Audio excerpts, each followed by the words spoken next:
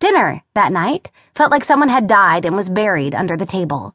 The linen napkins were out, the ones Liz had only seen on holidays when Great Graham came over.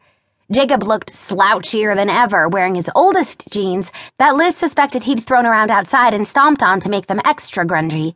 Mom and Dad had both dressed in fresh work clothes. They sat stiffly side by side, and the dinner was roast lamb. Roast lamb? Mom and Dad shared cooking chores because they both hated cooking after a long day of work. So mostly what the family ate were fast casseroles or frozen stuff, and Dad usually made big salads. The kids had to clean up. Everyone kept trying not to look at that thing in the corner of the ceiling, its green light glowing like a monster eye. Naturally, that was all they could think about, so the conversation started dead and decomposed from there. Liz, desperate for her family to be interesting and entertaining, kept giggling every time someone did speak, as though there was extra comedy and style in, "Please pass the mint sauce," and, "My, the rain did come down this afternoon, didn't it?" Julia arrived late, as always, but she'd somehow managed to dress up before getting on the bus because she waltzed in absolutely gorgeous in an outfit she usually wore on her rare dates. After dinner, Julia muttered to Liz as they cleared the table, "We're so Stepford Wives, it's scary." Liz tried to remember the reference. Oh yeah, old film, but what was it about? "We're not wives," she muttered with her face away from the camera. As they went back for the glasses, the good ones, the ones the kids never got to touch at normal dinners, Julia whispered, "We're zombies." She turned away from the camera and made an eye-bulging, tongue-lolling zombie face.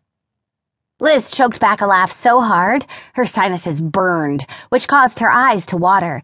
Great. Her makeup, which took 45 minutes to put on, would smear and make her look like a raccoon. "Excuse me," she said in her most sprightly voice.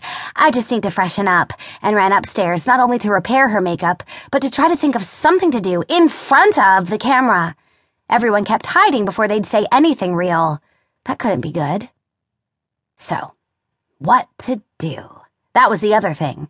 You couldn't sit around and watch the tube. That is, you could, but the camera would go off. Nobody wanted to watch a bunch of strangers watching TV. Though Jacob and his buds thought the home show would be coolest if you could watch yourself on TV and be filmed watching it. So on the TV, you'd see yourself watching yourself on TV, while in real life you get the idea. But Jacob knew from long experience that nobody in his family would listen to him. They never did. If you wanted to keep the cams green, you had to have family activities, and they had to look natural. Sometimes on the show, people had big fights or other angst fests, which of course made everyone laugh. Last night, after the family'd made their wish lists and agreed to cooperate, they'd promised Mom to be on their best behavior and serve as examples of civilized people. So, when Liz left the bathroom, wondering if she could talk them into charades, she'd thought up 3 clever ones that would show off her acting talent. They'd already given up trying to be civilized, and the TV was on. Sure enough, the camera eye was now red. Liz flopped down on the couch. Nobody talked. At least not in the living room. Every so often someone started to say something, froze, looking doubtfully up at that red eye, then slunk into the pantry. Whoever they'd wanted to talk to would slink in after them. There were a lot of squished, spice-scented quick conversations in the pantry that night, after which everyone retired early. Liz crouched on the toilet seat with her diary, where she scribbled down everything that had happened that day. She even left out where she'd seen Ty. What color his shirt was, how many times he'd smiled, and what might, maybe, possibly have been her direction. She was too full of ideas for the home show.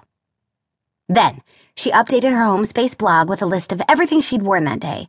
It looked boring, she knew, but what else could she say? Anyway, her blog was always boring. The only people who read it were her friends and a few in drama class. Secrets went into her diary, and her mom would be upset if she ever said anything mean about anybody. Julia didn't update her blog, but then she hadn't since the retail store added on more hours, bringing her work week to 4 college classes and 30 hours selling curtains, for a total of about 85 hours altogether, not counting time on the bus or in the library. Jacob never tried to increase his hits. He liked only being read by his own posse. His home space blog said tersely, "Invaders arrived. Plans in place. Members of Skull Skills, PWN," and he added some pics from long-ago monster shows. Skull Skills was the band he and his buds were going to start, as soon as they could get instruments of their own, amps, and a place to practice.